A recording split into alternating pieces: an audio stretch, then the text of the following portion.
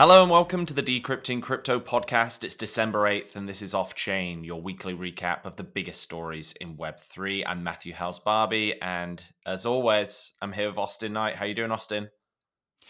I'm all right, Matt. It's been an odd week. I've managed to completely automate away my job with this thing called Chat GPT. I've been doing it Um, for years, Austin. I've been doing it for years. You know, it's just, I turn up to meetings, I have pre-recorded, like, my DALL-E, image, just pretends I'm there, moves my mouth, and then it plays from a script. It's honestly the only way I've ever been able to get promoted. It's been great. yes, that feeling, that realization that you no longer do anything or have a purpose. And, the thing is, Matt, I got to be real. As soon as I can hook GPT up to this microphone, you're no longer going to have a co-host, dude. Well, Austin, you laugh, but you're chatting to AI right now, buddy. Uh, right. Before we get sucked into a rabbit hole of AI, and I'm sure many of you listening have been down the rabbit hole of Chat GPT. Let's jump into one of the many stories that we've got today. But I think in particular, we're going to take a little bit of a deep dive back into FTX. I know, we've covered FTX a lot, but I think there are some really important pieces that have come to light in here. And then I'm going to be diving into the battle between Apple and crypto. Ooh, So yeah. I know it's a big one. It's a big one, and we hope that the same story doesn't play out as it usually does. But let's jump into our first story of the day.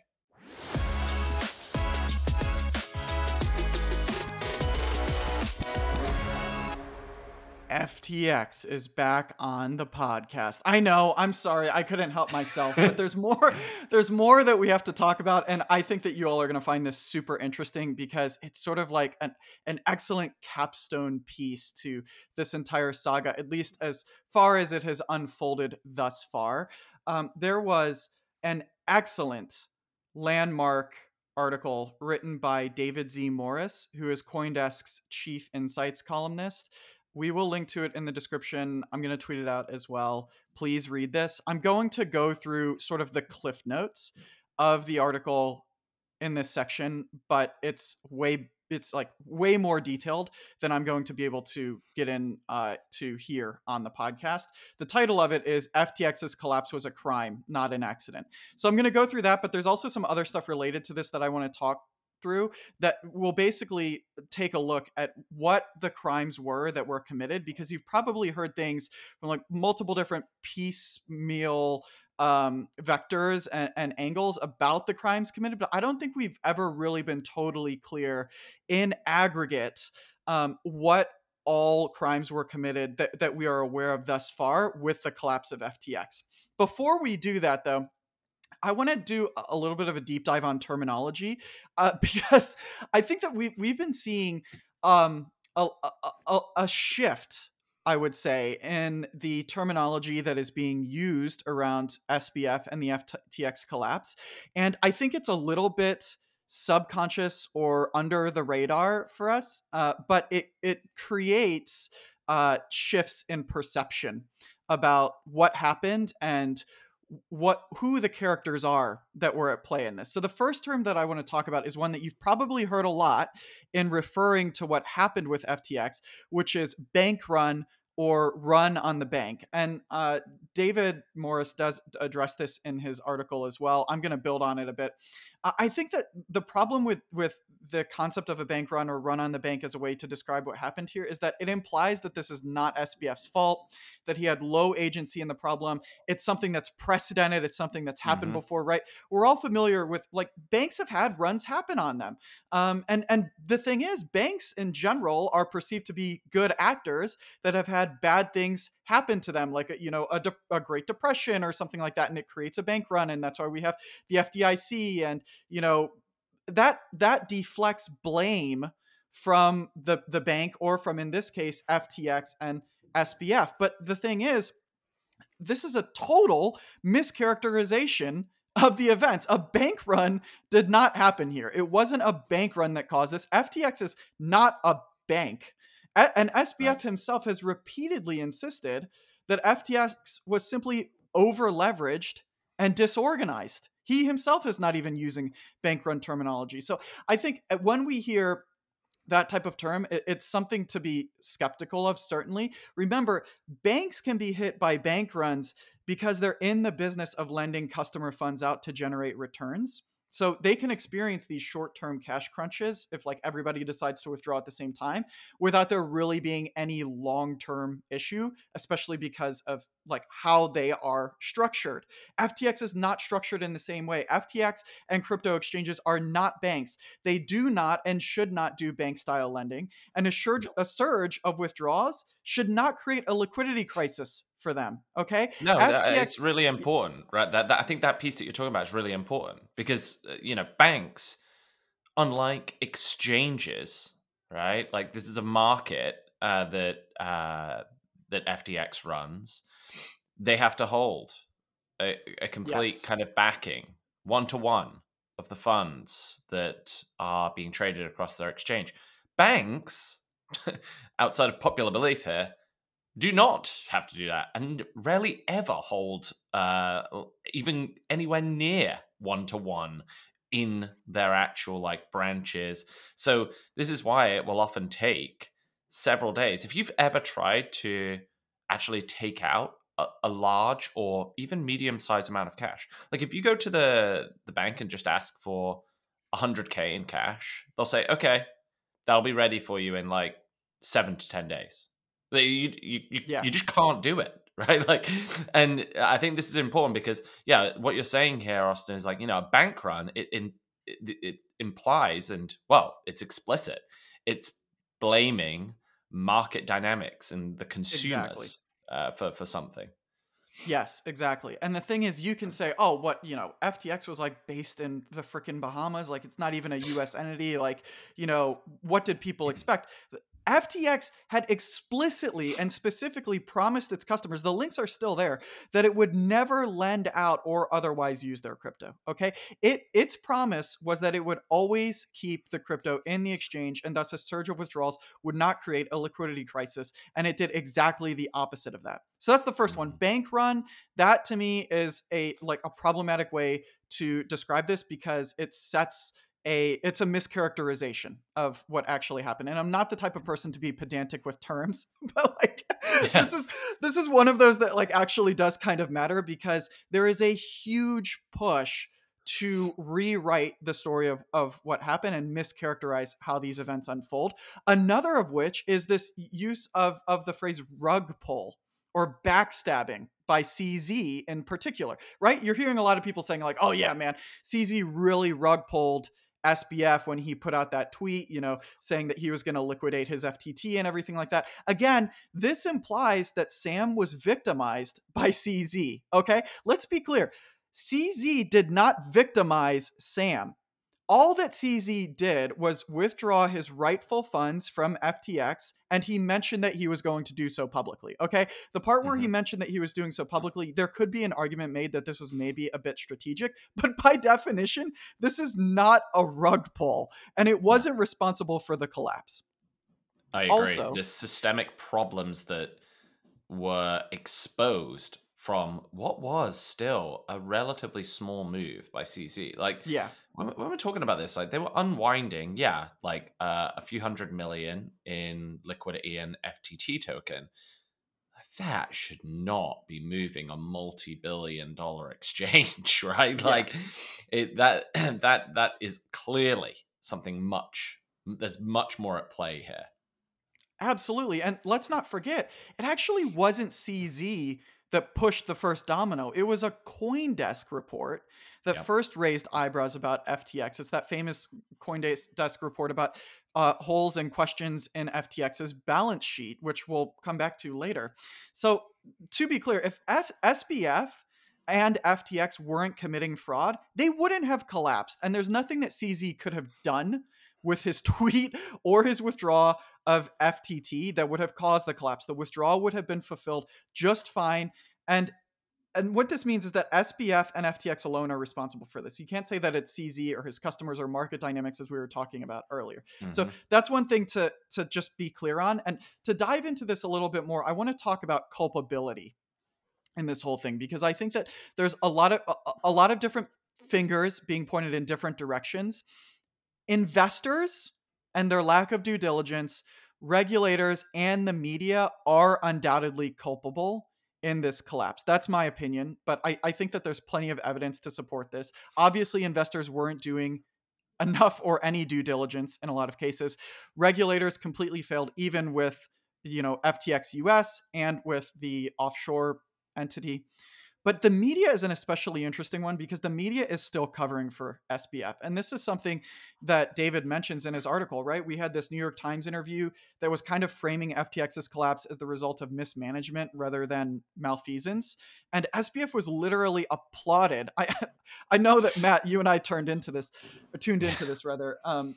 He was applauded at the New York Times Deal Book Summit last week after, for all of his courage with being so open and honest about, his role in FTX. And it's like, you're applauding somebody that literally stole billions of dollars of This is the customer funds. Stockholm syndrome that I was talking about in Yeah. that episode, where it's just like, we go through these stages of like, the disbelief that this has happened, then Yes. realization of like, wow, this person has deceived us and has bad motives and has clearly been involved in gross wrongdoing, right? Like, Exactly. and then, oh, but now they are really sorry and they're going to make a difference. And now they're back to being the good guy again. It's like, it's just unbelievable to me the speed at which this has happened with SBF. And Yeah. it's very bizarre to me and disconcerting. It is, and it's one of those things where I think you and I have experienced this a couple times. We've worked at companies that have been in the press a lot. When you're really really close to something and you have intimate knowledge of the facts and the events and how it unfolded, or how that thing operates, and then you see the press coverage of it, it's sort of like a peek behind the curtain where you realize like, oh wait, they are completely full of shit, Yeah. and you start to think like, are they this full of shit on the things that I don't have intimate knowledge of as well? you know, Yeah. um, it's just bizarre. There was also a Wall Street Journal article, of course, which we've covered, that sort of bemoaned the loss of donations from FTX, which is kind of trying to make SBF look like a philanthropist, which I think is really really gross. Um, More like a bank robber, right? Like, yeah, this is like saying, "Oh, damn," like, and like bemoaning kind of like John Dillinger or someone else and being like, "Ah, damn, all that money that person was stealing, ah, they could have solved famine with that." It's like, well, or or how about this? They don't steal the money, and we go through regular kind of channels to yeah. stimulate charitable donations. it, that is like the biggest stretch I have ever seen.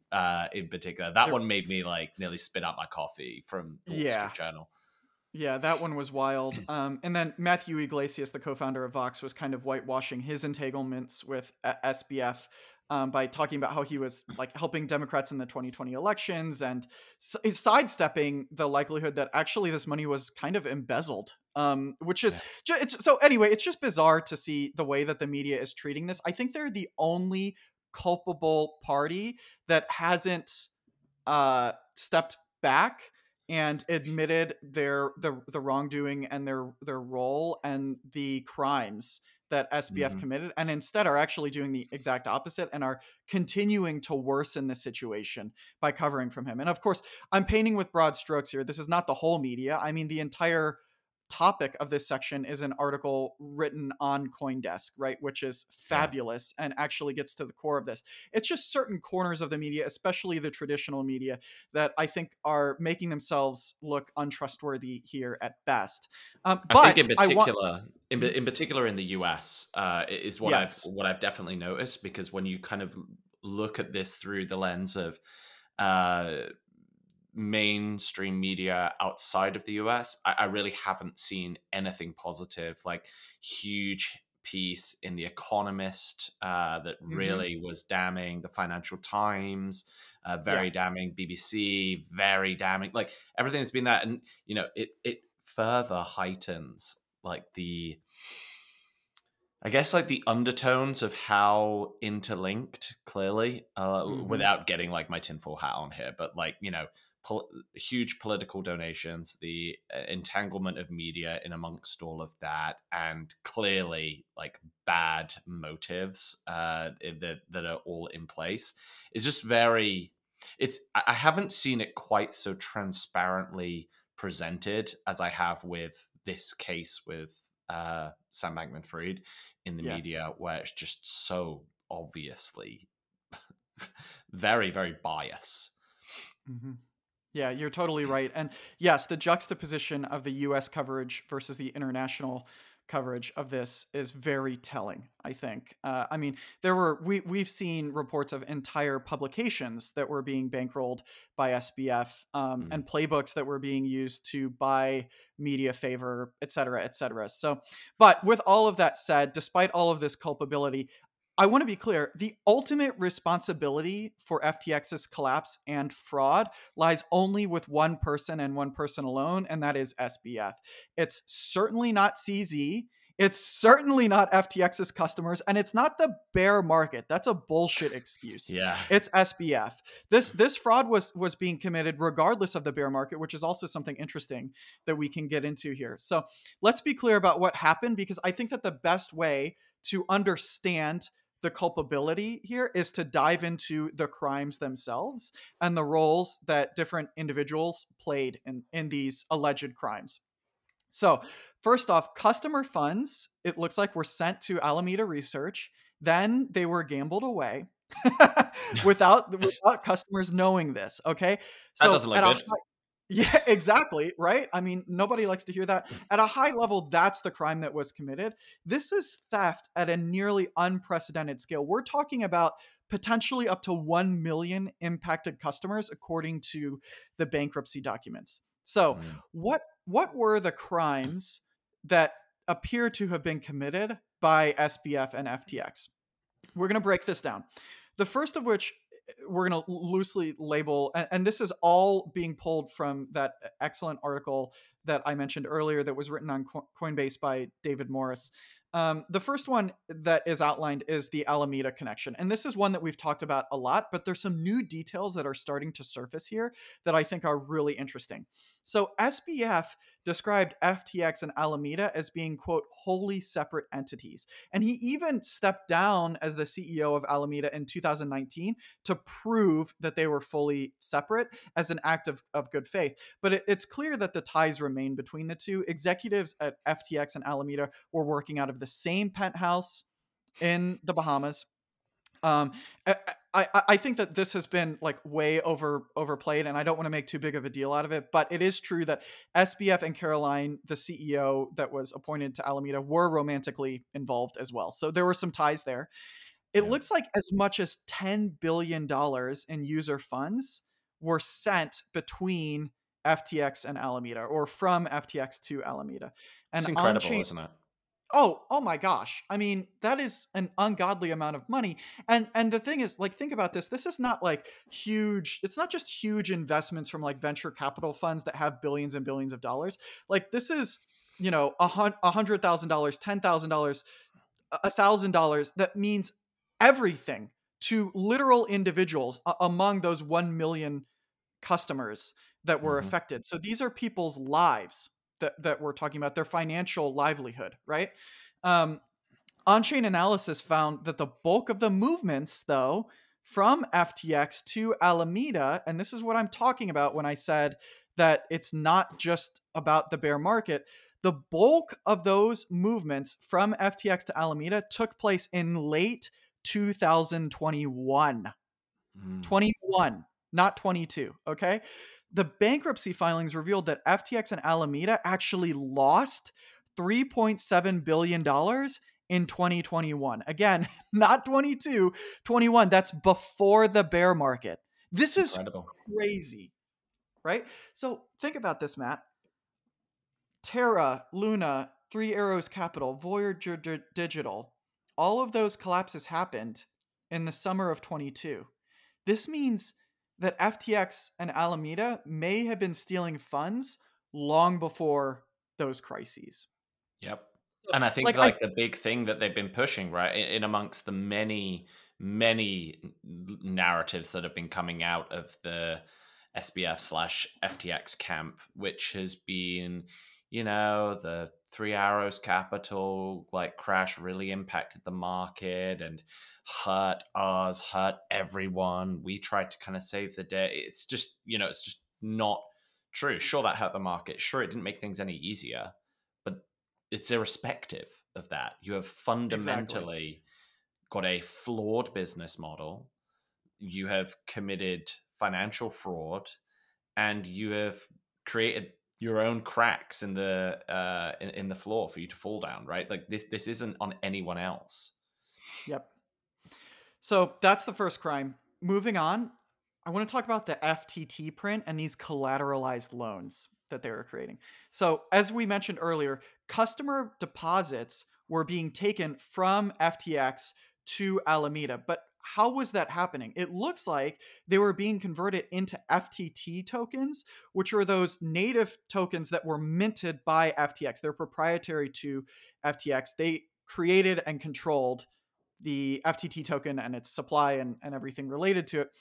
And it looked like they made up a huge portion of the FTX balance sheet. And that's actually where that initial CoinDesk report came from. They noticed that a significant portion of the FTX balance sheet was made up of these FTT tokens.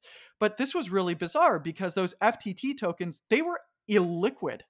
All Yeah, right. they But can't sell those, right? Like exactly. they're not going to dump their own token on the market. It'll crash everything. Exactly. But still, on the balance sheet, they were accounted for at a fictitious market price. So basically, a way to think about this is like I can take all of these customer funds, turn them into FTT tokens, send them over to Alameda. Alameda can take that money and invest it in like super risky stuff like a hedge fund would do. And then I can take as many FTT tokens, print as many of them as I want, and put them on the balance sheet and claim that they are the same amount of money that I just transferred or more, and thus inflate the value and the holdings of my company on paper. And it gets even worse because it's believed that the FTT tokens were not just used on the balance sheet and for transactions, but they were used as collateral for loans, including loans of customer funds from FTX to Alameda. So that's sort of that. This is basically like this is the equivalent of like the subprime mortgage kind of crisis where you take like really bad debt, use it Mhm. again for like collateral and like package this thing up. And yeah, they didn't package up as a specific derivative in the same way, but all of it's the same. You're making up money, printing it yourself, giving it an arbitrary value, largely manipulating the market through kind of even just from like converting some of these customer deposits into FTT. That's going to help with FTT token price artificially. That then again means you can borrow more real assets, but it's all rotten, and it just Yeah. creates an enormous domino effect on all of this. It's Yep. incredible. Yeah, and I mean, subprime mortgage crisis, you also get comparisons to Enron that are coming Yeah, out of yeah. this very similar situation. And let's not forget, those executives served 12 years in prison, Mm. which is, in my opinion, a pretty light sentence for what they did. Yeah. But still, it's so far a heavier sentence than SBF has had brought against him. We'll see what ends up happening in the long run. So that's the second crime. Let's move on to the third crime, Alameda's margin liquidation exemption. We'll go through this one really quickly, but it is interesting. So it turns out Alameda Research had a special status as a user on FTX, and this granted them a secret exemption from the platform's liquidation and margin trading rules. Why is this important? Basically, it gave Alameda huge advantages while exposing other FTX users to huge hidden risks. So Alameda effectively could keep losing positions open until they turned around, well, with their investments, right? Where they're keeping their investment positions open until they turned around, not being exposed to margin calls or liquidation events. But competing users on the platform they were exposed to being closed out. This is the So worst one for me of yeah. everything. I think this is just straight up, like not even trying to hide it, market manipulation that Hmm. completely burns retail. Yes, exactly. They were completely dumping on the retail investor. They had an extremely unfair advantage over them. And what this meant is that Alameda, they were able to lose money on FTX that they weren't able to pay back, and this left a huge hole where customer funds had been. So this is a huge portion of what caused the balance sheet issue and the loss of customer funds. And to be clear, this is criminal from multiple So angles. many angles, so many angles. Yeah. Okay. On to crime number 4. Alameda was front running FTX listings. So this one, this is just like to me. I think it should have been obvious Mhm. that this was happening, and it feels very intuitive that this would have been going on. But of course, the scrutiny only happens once the dominoes start to fall. But somewhat predictably, Alameda had insider access to information about FTX's plans to list new tokens. So Alameda knew if FTX was going to list a new token on the exchange. And we all know that when new tokens get listed on an exchange like FTX or Binance or Coinbase, it's huge news, right? And then this causes a pump of the token because there's going to be more adoption of it. So if I say, okay, we're going to start listing token X on Coinbase. That means more people are going to be able to buy and sell and transact in token X, and then it's going to have more adoption and it's going to be more valuable as a result. That's a typical market dynamic that we see. So Mhm. Alameda would front run this. They would know, okay, next week we're going to list this token on FTX. They'd buy a bunch of those tokens before they were listed, and then they would sell them after the listing bump happened. So This is basically, like again, 101 on if you want to commit a white collar crime that gets serious jail yeah, time, you go down and do insider yeah, trading. If this can be proved exactly. in a court, this this is the serious like this is the serious one for me. It's like the most obvious, and like you look at most of like the biggest white collar crimes, they nearly always involve some kind of level of insider trading. Yes, exactly. This is a big crime. And you're right. It's akin to insider trading, even if the tokens aren't securities. You may remember we covered this a little while back. There was that OpenSea employee and Oh like yeah. a family member and a friend, I think, were also involved in this, that got charged with wire fraud and insider trading for buying tokens before they were listed on OpenSea. And what happened to them? They're facing up to 20 years in prison just for Yikes. that. Yep. Yeah. So that's a pretty Ma- serious Many one. regrets, I imagine, for that individual. Hope it was Oh, worth it. man. Yeah, no kidding.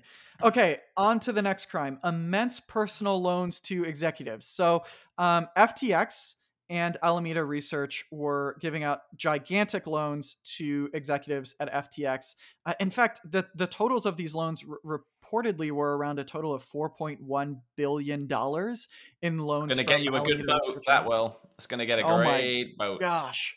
Wow, to think that that super yacht that Suzu had being built was only a mere $50 million, and we were Yeah. freaking out over that at the time. My I goodness. see. I saw actually. I think yesterday there was like a story that came out about that 52 million super yacht that the man Securities and Exchange Commission of whichever country it is, maybe it was the SEC of the US or some other, maybe Korea, are now actively trying to kind of repossess the super yacht. So it's finally it might be sinking as we speak.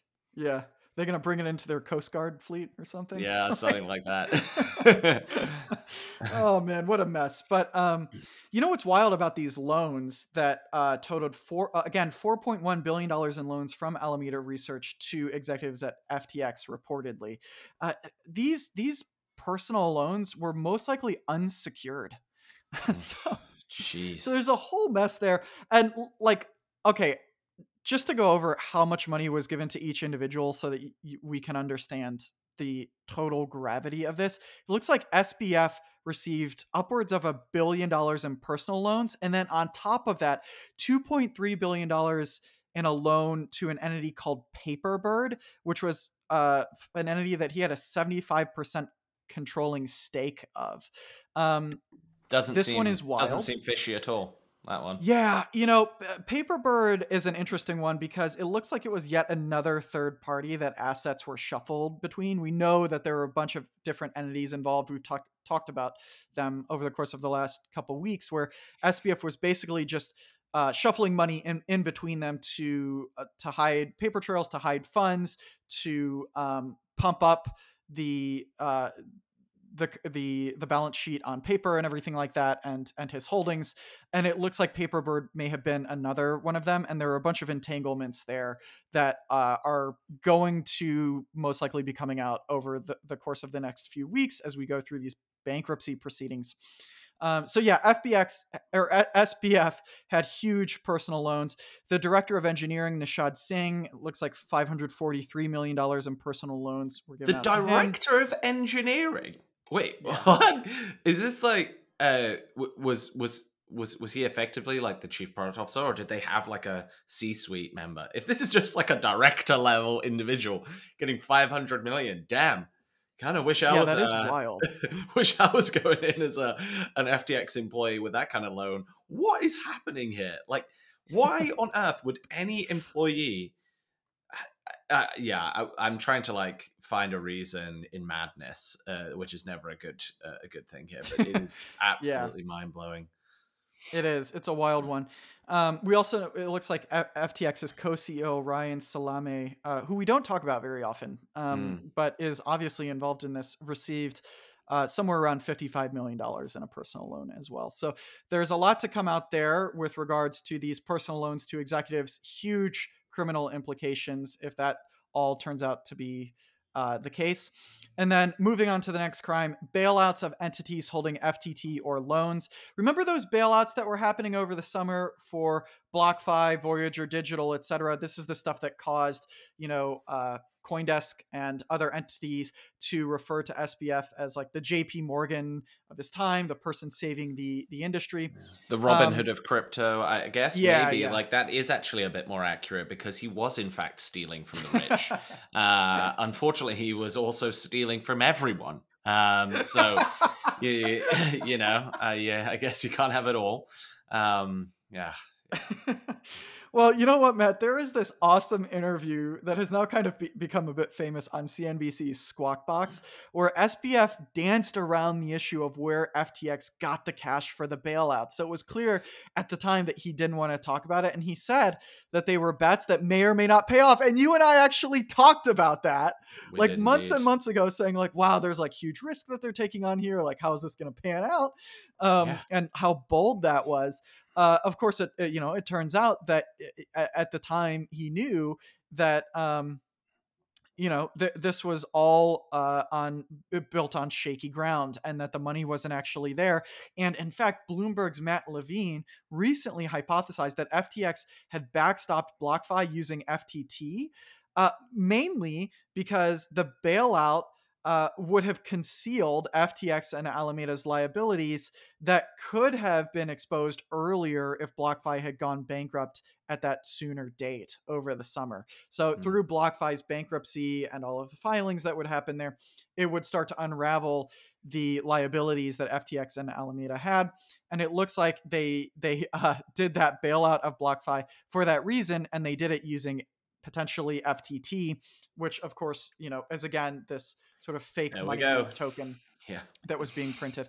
And then, okay, there's there's one last one that is like really ominous that I want to talk about, this last crime, which is what appears to be a secretive purchase of a US bank. Oh, that sounds Um, good. That sounds like it landed well. Yep. yeah, how wild is that? So it Who looks was like it? Wells Alameda, Fargo? our favorite. Yeah. Yeah, and also they're minting that CBDC in New York, and it's backed by FTT. All Oh, right. excellent. I'm glad that we finally got a killer app here in crypto. I just want to be clear, that last part about Wells Fargo was a joke, even though Yeah. I know everything is so absurd right now that could be true. That is not true. That has not happened yet. Yet. I like that you say yeah. yet. Uh, So, okay, let's talk about this potential secretive purchase of a bank. It looks like Alameda invested $11.5 million into Farmington State Bank.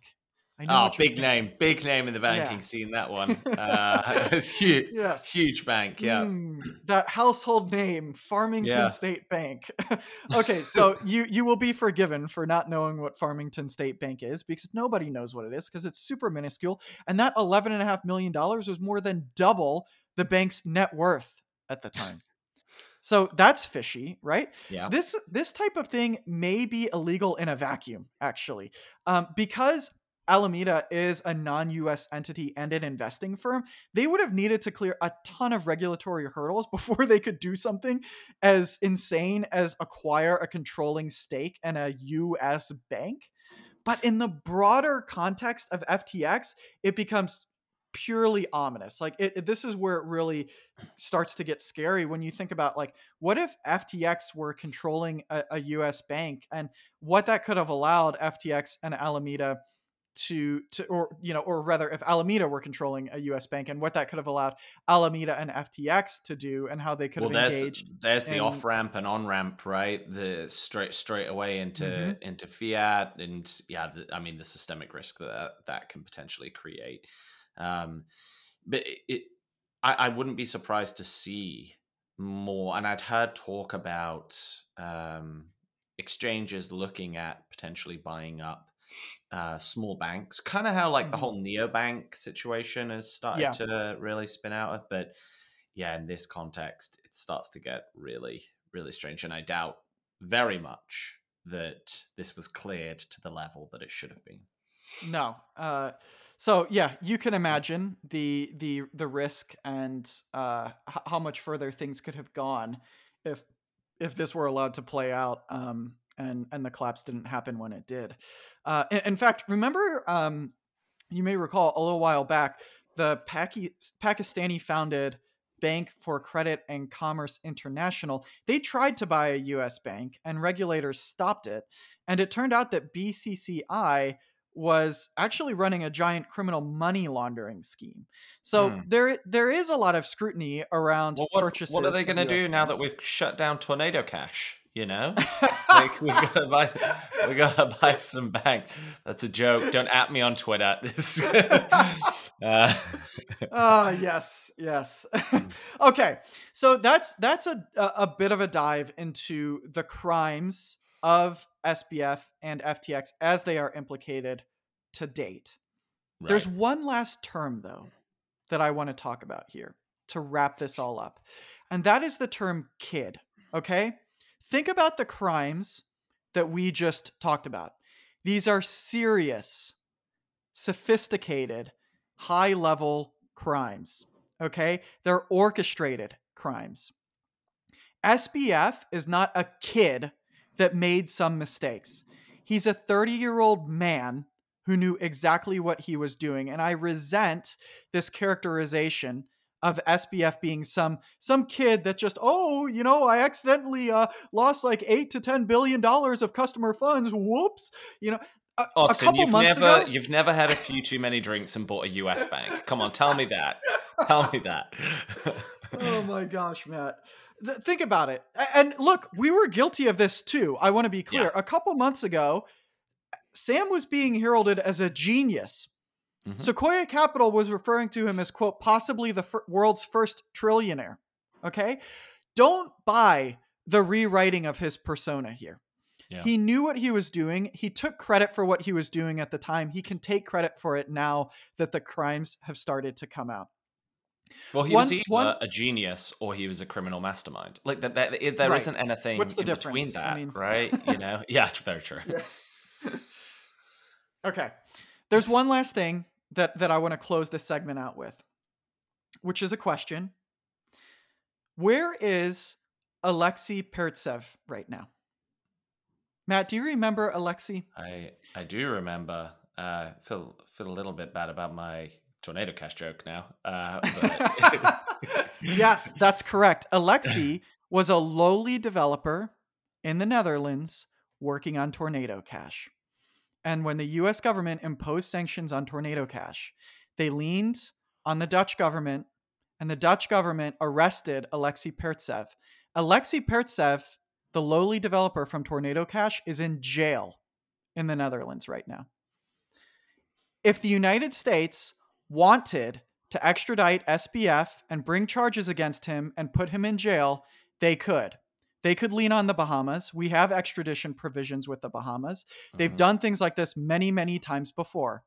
And right now, instead, what's happening is Maxine Waters is kindly asking SBF to appear in front of Congress if he would so please, since he's been so honest and forthcoming Somebody give that man a round at of the New York. applause, please. Somebody Yeah. give him Oh a my round of gosh, applause.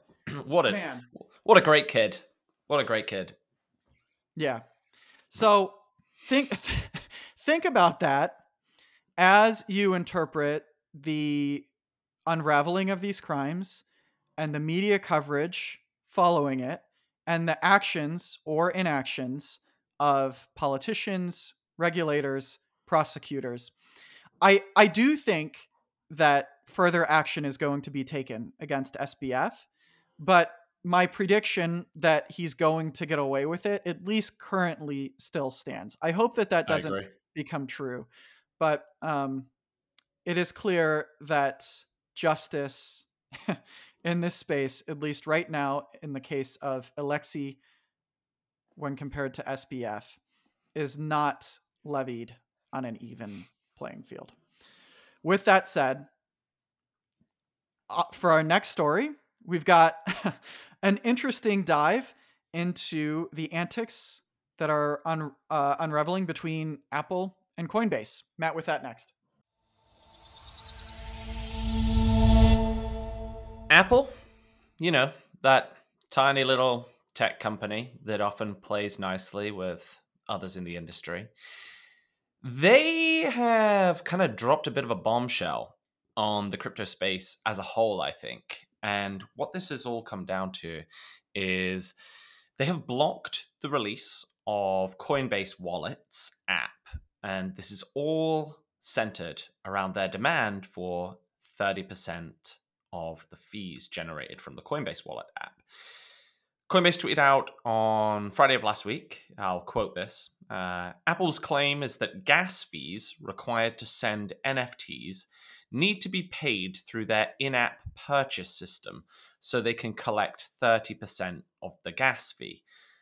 I'm just going to take a moment to just realize how utterly absurd that statement is, both on a financial level and just on a technology level. This tells me there's a complete lack of understanding if it's to be believed that that is their actual reasoning.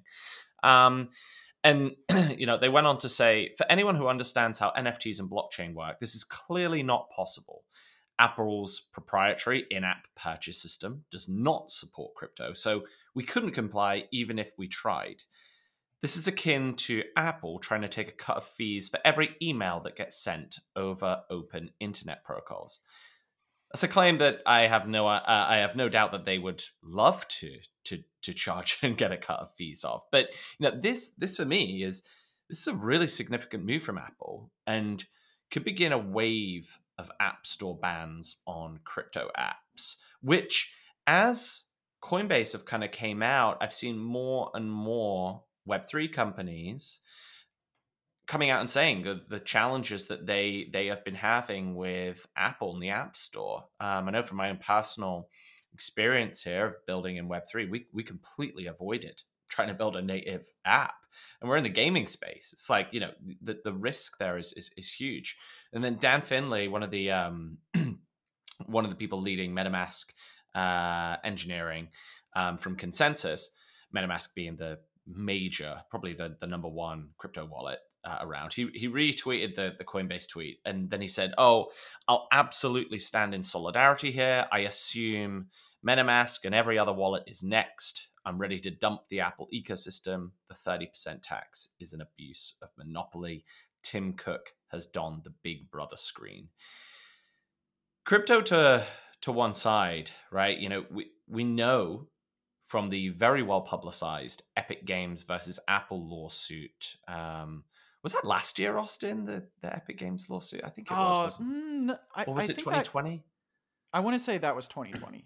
Yeah, Um, it might be it all blurs into one, right? So yeah. we know from that lawsuit that Epic was actually found to be in breach of contract with Apple when what they'd done is they'd implemented an alternative payment system that bypassed the App Store's built-in payment system within its Fortnite app.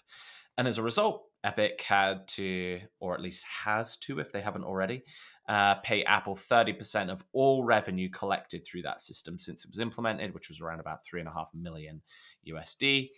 But there was an important additional outcome from this case. The judge in the Epic versus Apple lawsuit issued a permanent injunction that iOS apps must be allowed to direct users to payment options beyond those offered by Apple. Hence why they recently, and we covered this a few weeks ago, they released updated language in their terms related to NFTs, where it basically said that any fees created from users within the app would be subject to 30% fees.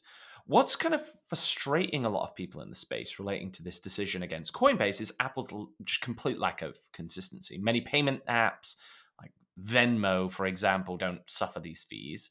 When you think about, like, what about your credit card payments that are going through Apple Wallet? What am I going to, like, anytime I use my Amex through Apple Pay, should Apple be getting like 30% of the fees? It gets like very, very strange when you get into this, and it's difficult to see where this ends. I saw a tweet from the co founder of 1inch, which is one of the, if not the leading decentralized exchange aggregators. Great product that I really like, actually. He said in a tweet, 1inch Wallet lost 70% of its features because of Apple requirements, and it took over 6 months to negotiate a new release with them. I found it kind of quite funny that Zuckerberg then didn't miss his chance to chime in and twist the knife a little bit. He said at the SBF conference, at the New York Times Dealbook conference, I do think Apple has sort of singled themselves out as the only company that's trying to control unilaterally what apps get on the device. And I don't think that's a sustainable or a good place to be. Some irony in there, in coming from Zuckerberg. But, where do we go from here, Austin? Is this actually going to result in like a mass exodus from crypto in the app store? And even if that does happen, like, will it actually matter? I think Apple still has all the leverage here. Or does this actually just give a ton more momentum behind projects like, Solana Saga? I want to caveat all of this with I don't think that the Solana phone is going to be like a highly successful app, but I think it is a really important product that's showcasing how we can build these things. This is difficult, isn't it, Austin? Because it's a monopoly you're fighting against. Yeah, you're right. I think this is a tough one, and I think that you can't over overstate um, the sort of strategic nature of which entities are being asked to pay and which ones aren't. I Mm, think that Apple is an extremely powerful company. Obviously, one of the world's richest companies. That title is changing currently, but yeah. one of, um, and not going up against Visa and Mastercard and PayPal may be strategic, Yeah. versus going up against crypto versus going up against Epic Games, and it seemed like last week attempts to go up against Twitter for Twitter Blue, Hmm. although those were quickly um, walked back. But I think that in its current state, it seems to me like Apple's going to be pretty hard to beat on this one. I don't think that MetaMask is going to pull it off if Epic Games couldn't. At least that's Exactly. my initial sort of thought. I think it's going to bring additional regulatory scrutiny for sure, and there's definitely an appetite to characterize Apple as a monopoly and to use that as an inroad for monopoly busting. So potentially we could see something like that there. I think that Apple's reasoning here is gross, and that the thought is, well, the phone is our platform that we've built, and the App Store is our platform that we've built, so we should charge you to be able to use it. That's just completely absurd. It's like, I mean, you think of it about like analogies with your car. Like if you were, radio stations were charged to be able to transmit over your radio, or if, Hmm. wheel manufacturers were charged if you bought aftermarket wheels and put them on your car because you're putting them on that car platform. It's just like, this doesn't make any sense. Like, I bought the car, I bought the phone. If anything, maybe I should be charging Apple to Right. operate on Yeah. my phone. That's a funny thought, isn't it? Yeah, I'm in the same camp as you. I think it's going to be very challenging. I think that Apple, to your point, have been very, very strategic around who they're going after and when they're doing it. The public sentiment around crypto is probably at an all-time low.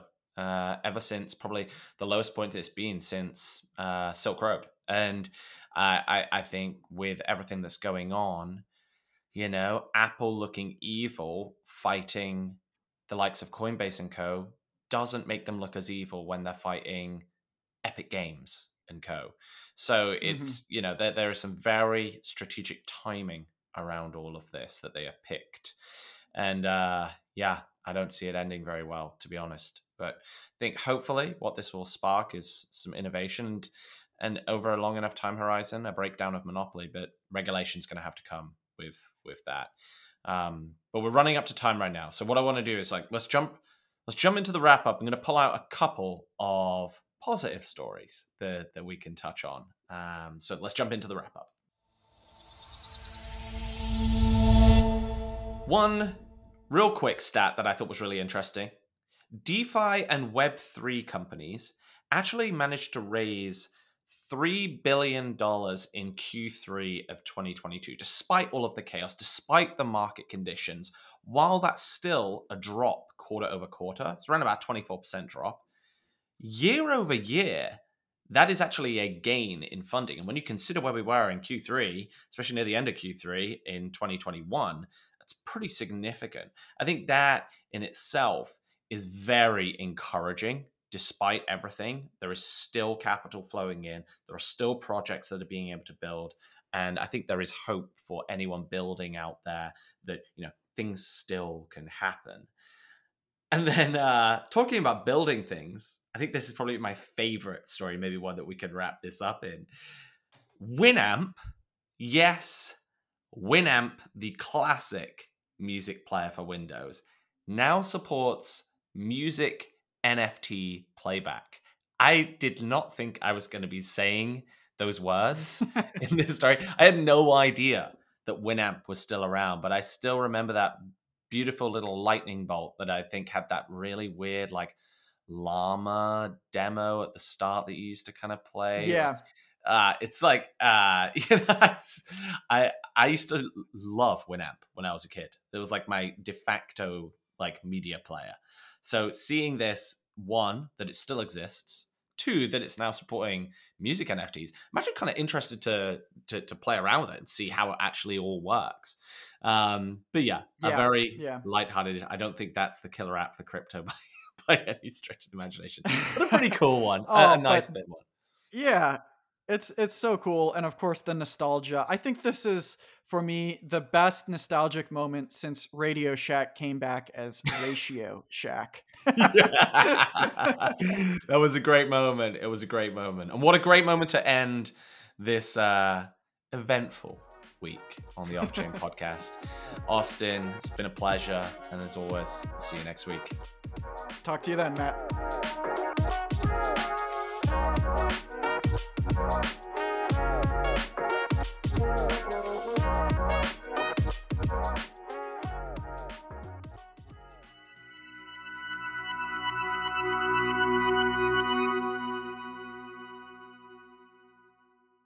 The contents of the Decrypting Crypto podcast should not be used and are not intended as investment advice.